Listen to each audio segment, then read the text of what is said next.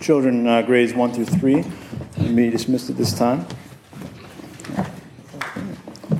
It is a privilege to be in front of you this morning, to be able to bring the Word of God to you. And as I look at the clock, I can only think that Pastor Smith would be jealous of all the time that he has this morning. But I will do my best to not follow in his footsteps.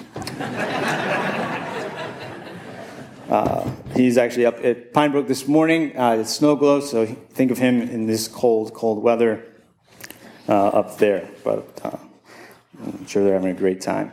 This morning, we're going to start in Ecclesiastes chapter 1. You can turn there in your Bibles, and you may be wondering why Ecclesiastes, and I would answer that with, I don't know. Other than the fact that when I first considered what I would be preaching on, the book jumped out to me as one that is relevant to today, given the content and the topic that it covers. Specifically, in this time of year, we've just entered into a new year. 2022 is in its infancy, right? We are 3 weeks in, which seems weird to think about already, but we're at the time where we make a lot of resolutions. We have a lot of goals. We have a lot of hope for what this year might be, and prayerfully better than last year. However, I don't know about you, but this year tends to feel like it's just a repeat of last year, right? The last couple of years, with all of COVID and everything going on in our world, it just kind of seems like it's just rolling over, and this is like 2020 part 3. And that speaks to what we see here in Ecclesiastes. Megan and I, as you may know, have 4 girls, wonderful, beautiful, healthy girls, and we are thankful for them, but we have 2 of them that are under the age of 4. Specifically, one that is 18 months old, and she is a spunky 18-month-old. She is our fastest to walk, or the student to walk and even run. If you've seen her run, it is quite hilariously cute. But she likes to do everything her sisters do. She likes to climb on the table. She likes to pull things off shelves. Sometimes she'll even try to fit herself into the shelf. My favorite part is when in the oven, we have an oven, and the drawer underneath, which I have no idea what it's for. Someone can inform me later. But she likes to pull that open, and she will climb into that drawer and sit down in that drawer. And so she's all over the place. And so trying to keep the house clean and decluttered is not an option. She'll pull everything, like I said, off the shelf, and it leaves Megan throughout the day wondering, why do I even bother? Why do I even try to clean the house or keep things tidy? Because she's always just a whirlwind, a tornado flying through, wrecking everything. And sometimes life can feel that way, right? Sometimes life feels very repetitive. Each week we begin again. Tomorrow there will be a Monday. And though routines are a welcome companion to our lives, most of us function better when we have a routine, we have a pattern of life. It can also leave us feeling unfinished. There's always more to do. There's always more work in the office, groceries to buy, toddlers to pick up after, laundry to do, and dishes to clean. Not to mention, when the summer comes, the grass to cut and cars and homes to maintain. But what we see here in Ecclesiastes is the preacher observes these things and comes to the conclusion that all is vanity. Right? Ecclesiastes, in a sense, can be summed up with that one phrase, that all is vanity. But before we dive in and we look at what this means and how we should respond to it, we have to ask the question, who is this preacher and to whom is he writing? We see in verse 1, the words of the preacher, the son of David, king in Jerusalem. Vanity of vanities, says the preacher, vanity of all vanities, all is vanity. What does man gain by the toil at which he toils under the sun? A generation goes and a generation comes, but the earth remains forever. The sun rises and the sun goes down and hastens to the place where it rises. The wind blows to the south and goes around to the north, and around goes the wind, and on its circuits the wind returns. All streams run to the sea, but the sea is not full. To the place where the streams flow, there they flow again. All things are full of weariness. A man cannot utter it. The eye is not satisfied with seeing, nor the ear filled with hearing. What has been is what will be, and what has been done is what will be done, and there is nothing new under the sun. Is there a thing of which it is said, see, this is new? It has already been in the ages before us. There is no remembrance of former things, nor will there be any remembrance of latter things, yet to be among those who come after. So reading that at a cursory glance, it seems very hopeless, very bleak, very without much purpose. But we go back to verse 1 to identify who is writing these things down, who is saying, who is this preacher? Well, the two clues that we find in verse 1 is a son of David and king in Jerusalem. It would lead us to assume, at least, that it is King Solomon who is writing this, based on that he was a son of David and also a king in Jerusalem. Equally, given Solomon's wealth and resources, he would have the means to carry out, the opportunity to carry out the various tests that we see later in the book. He would have access to things that most other people would not. Though there is some debate that this was written by someone else, regardless, it is in the Word of God, and it is timeless, and its meaning is profitable for us as we look to train ourselves in righteousness. It seems likely that Solomon wrote this near the later end of his life, as he reflected back. I find it interesting that it's between Proverbs and Song of Songs, both books that have a much more hopeful outlook on life. But he's writing to Israel, who was likely dealing with a rampant insurgence of materialism, which, if you have to just think about that for a little bit, I mean, I know that we don't have that same problem today with materialism, but if you can imagine what it would be like if you just lived in a world full of material things. They were likely experiencing the wealth of the nation and their geographical position, it sitting between Egypt and Assyria. And while they were not friendly, there was still trade to happen and money to be made and money to be lost. So again, the underlining theme, the topic of this book is that we gain nothing if we store up treasures in heaven, or treasures on earth, rather. We gain nothing if we toil apart from God. All is vanity. And we cannot deny, as he points, every day the sun rises and the sun sets, right? Every morning your alarm clock goes off, whether you are ready for it or not, and the day returns and repeats, and we continue doing various things. The word vanity here means vapor, breath, right? It's here today, gone tomorrow, almost even gone the second it leaves your mouth. A clear example is you walk outside this very moment and you breathe and you see your breath and it's gone very quickly.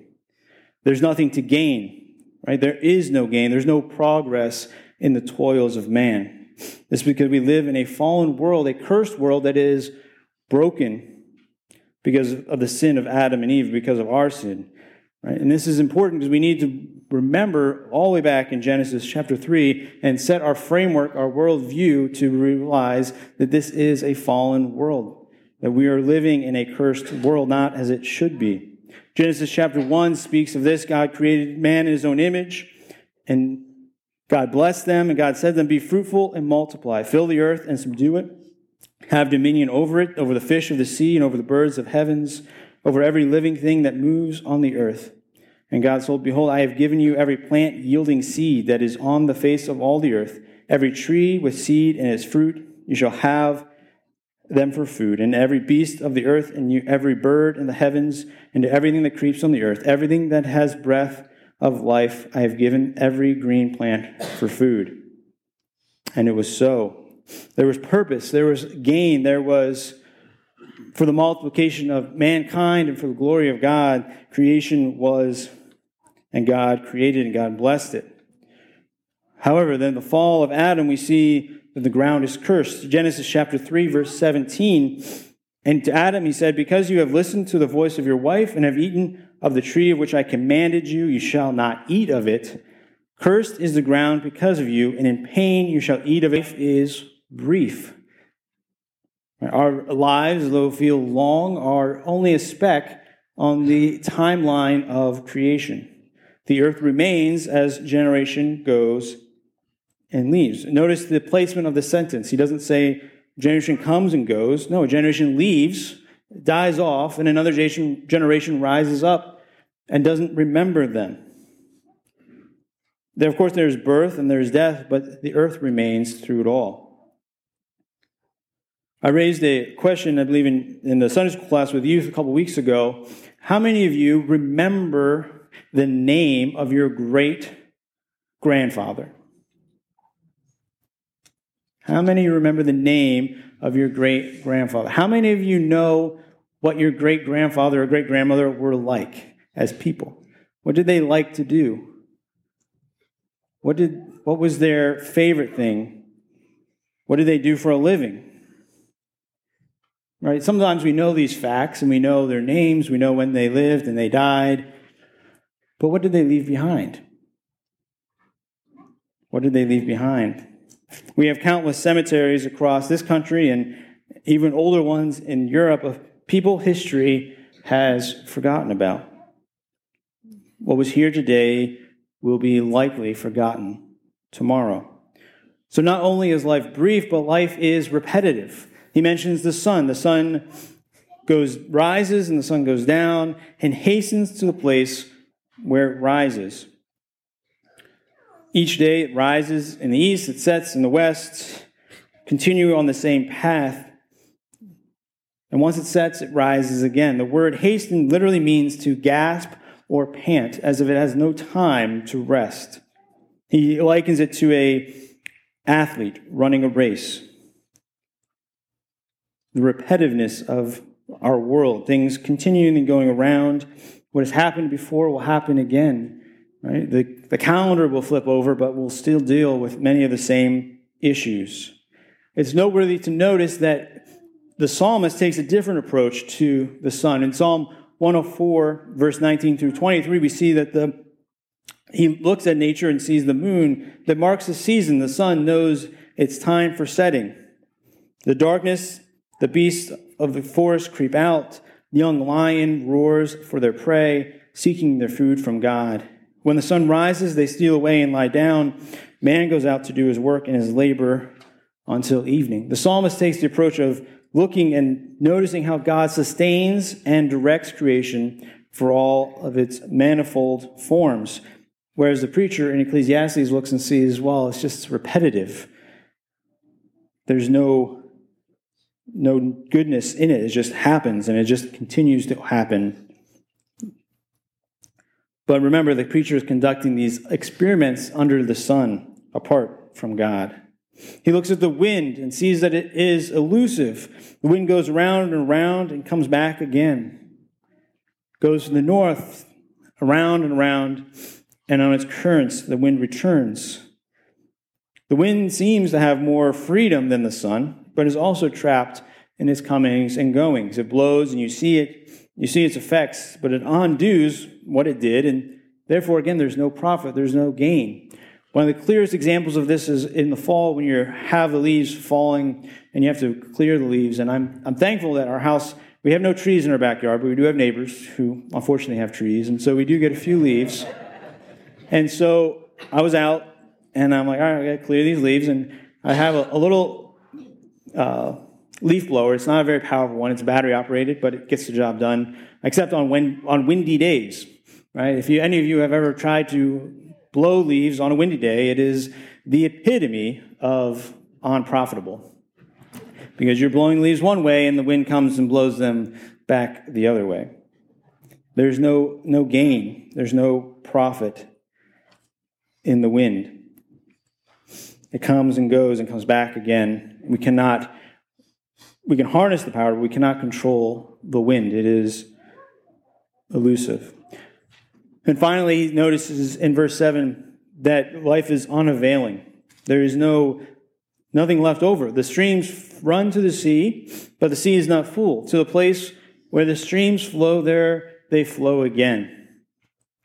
He's looking finally at the water cycle, right? His primary observation was probably the Dead Sea, right? The Jordan River flows into the Dead Sea, and the Dead Sea just stays there. Of course, the salt is deposited as the water evaporates, but it doesn't overflow. It doesn't fill more. There's nothing left. There's no gain. And so this analogy from nature speaks to the repetitiveness of life. We can work and work and work, but nothing really comes of it. Water flows constantly to the sea, yet what does it have to show for itself? Nothing other than it stays relatively the same. And so in verse 8, he comes to this conclusion that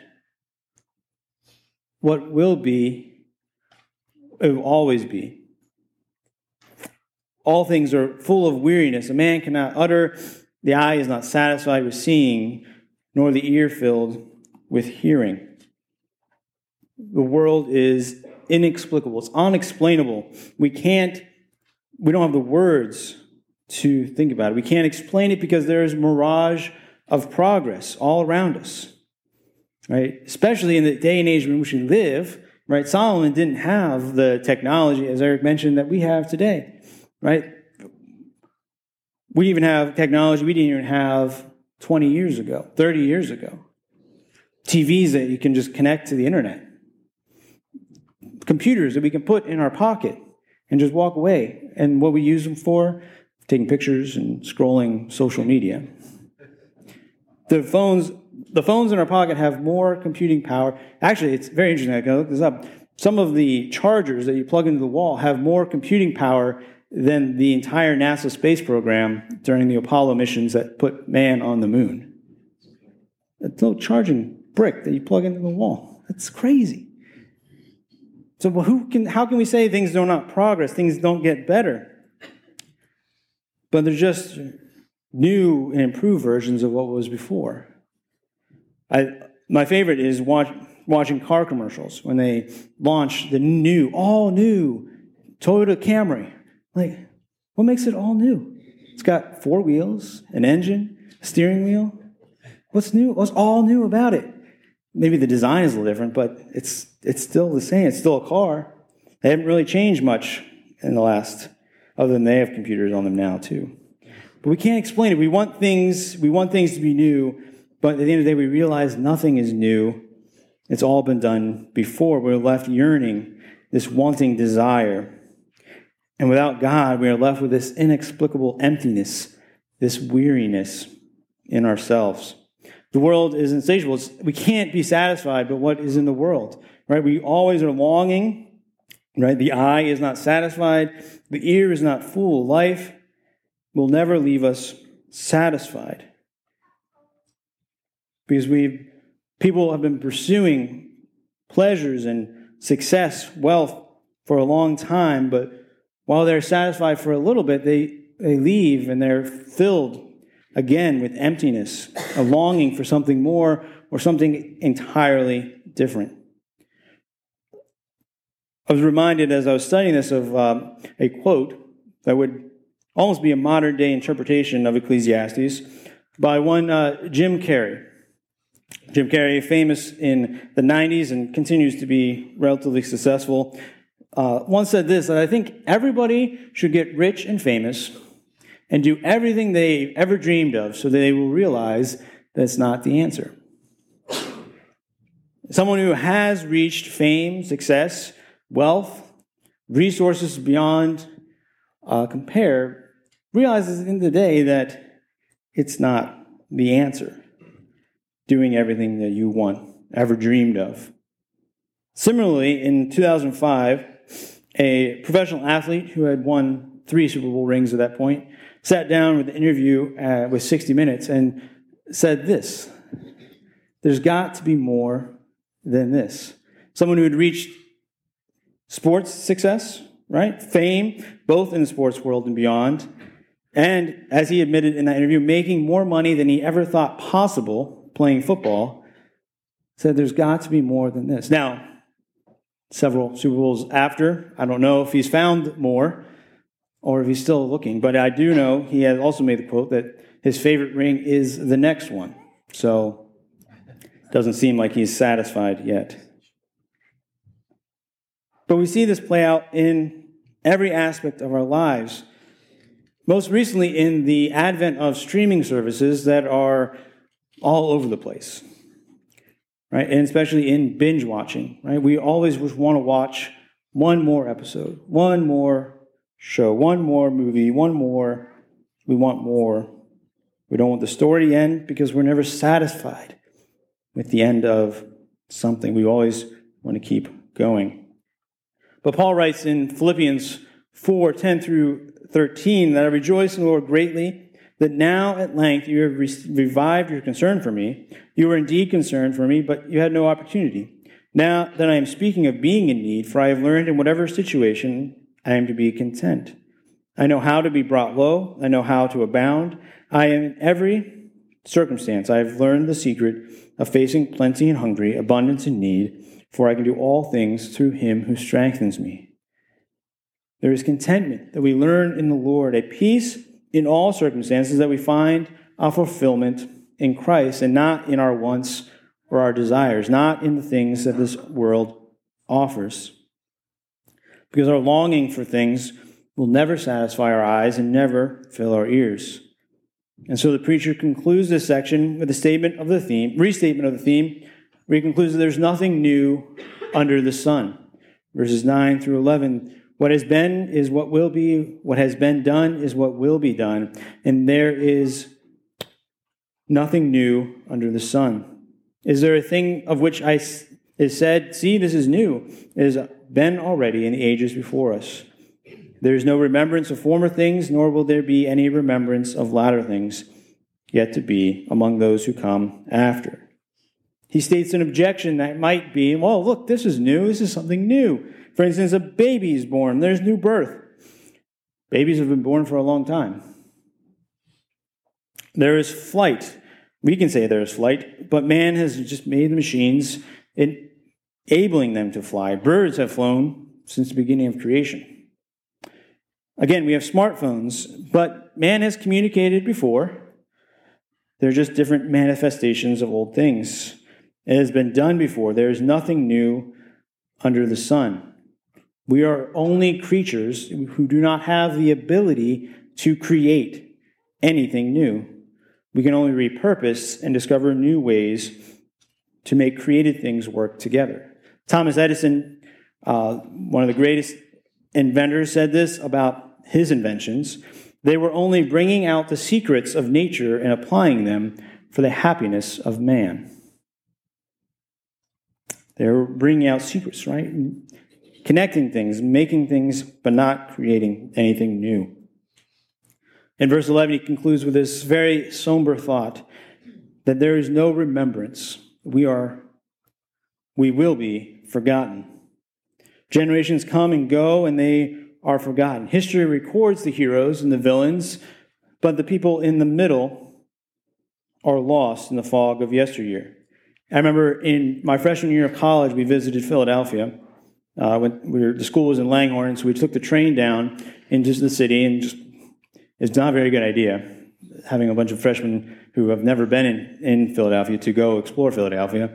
Thankfully, they had people to guide us, upperclassmen, but we get down there. I remember distinctively walking out of one of the train stations, seeing a mural of people, faces without names, people who had lived long ago, who are now who had all been but forgotten. Right? Countless times we see pictures of people, generations before us, that their individuality has been forgotten. And so we're left with this question of what is the point?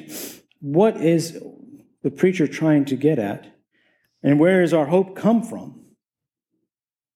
Well, Jesus is our hope, but he asked his disciples this very similar question, because now before you get on me about Jesus changes nothing, it's nothing about vanity, right? He changes everything in other regards. But vanity stays the same. We see in Matthew chapter 16, verse 26, Jesus asked this question of his disciples, "For what will it profit a man if he gains the whole world and forfeits his soul? Or what shall a man give in return for his soul?" Jesus echoes the words of the preacher in Matthew. What gain is it to a man who gains the whole world but loses his soul? Jesus is talking about following him. The cost is to deny oneself, to die to ourselves, our own desires, our own vain labor, and follow him. And so the question for us is, will we do that today? What do we need to lie down in order to follow Jesus? What do we need? What vain pursuit are we searching for? What pleasure are we chasing that will not satisfy?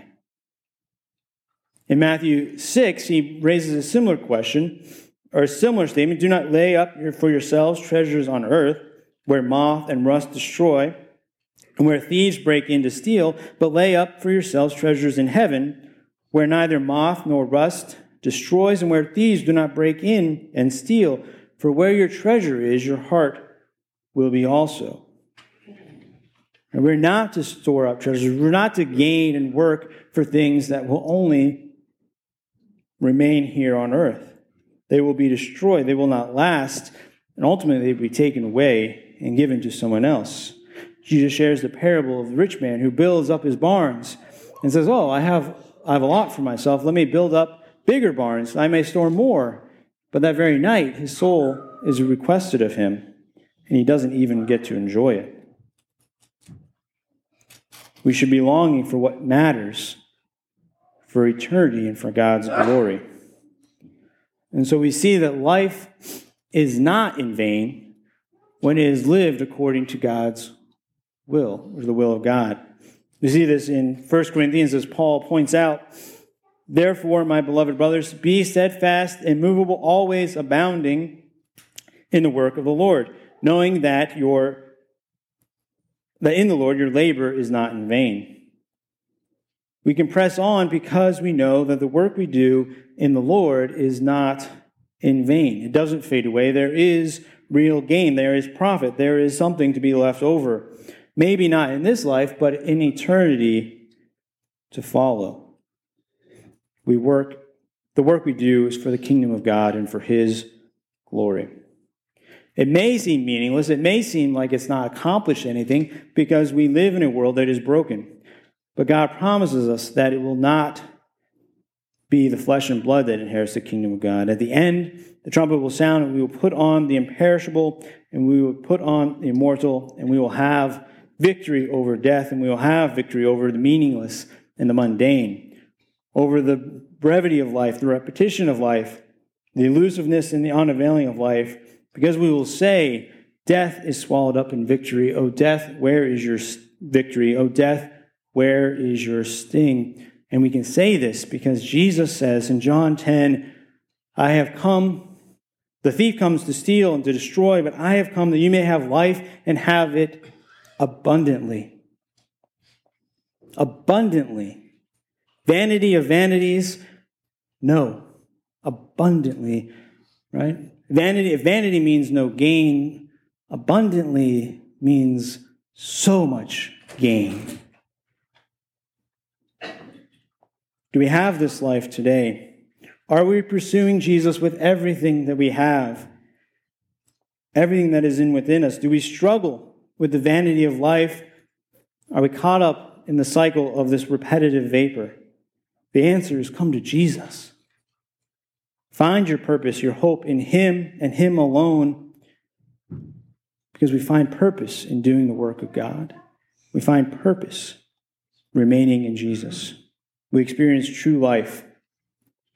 Pastor Smith covered this last week in our panel of sorts, right? In John chapter 8, he mentions that Jesus said to the Jews who had believed in him, "If you abide in my word, if you remain in my word, you are truly my disciples, and you will know the truth, and the truth will set you free." Will set you free from the vanity, the cycle of repetitiveness of this world that leads to nothing. So we have a choice to make. Today, as you exit this auditorium, this sanctuary, you can choose really just two things.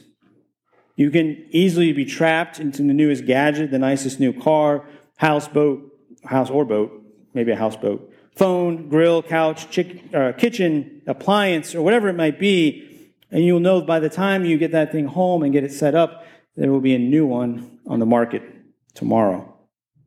Or you can choose to serve God. Jesus makes this point again in Matthew chapter 6, verse 24. No one can serve two masters, for either he will hate the one and love the other, or he will be devoted to the one and despise the other. You cannot serve God and money. Our battle while we're here on earth, will we serve ourselves and toil endlessly for nothing, that will end up being nothing, or will we serve God and seek His kingdom? Will we seek righteousness and do work that matters, that has a purpose, that has eternal value, that will never fade away? These are difficult decisions that we can't make just this morning, but every morning, every hour of every day. Again, in Matthew 16, as Jesus speaks to his disciples, if anyone would come after me, let him deny himself, deny his pleasures, deny his own desires, and take up my cross and follow me. For whoever would save his life will lose it, but whoever loses his life for my sake will find it. Life is not in vain when it is lived according to the will of God. Let's pray. Dear Heavenly Father, we thank you. We thank you for Jesus. Lord, otherwise we are not only trapped in an unending cycle of vanity, an unending circle of life that proves to be no gain, no profit, no real meaning. But also, Lord, we are saved from our sins. We are saved from the ill thought that this is all there is. Lord, we are renewed and restored to a relationship with you in which we get to enjoy life, enjoy it abundantly, eternally, in your presence. And Lord, we long for that day, and we long to make each day here on earth a glimpse of the future hope, future glory that we have with you. Lord, let us be lights that shine. Let us be examples to this world that there is more than just what we see. Lord, thank you that we have eyes to see, ears to hear, hearts to believe. Lord, help our unbelief. I pray these things in Jesus' name. Amen.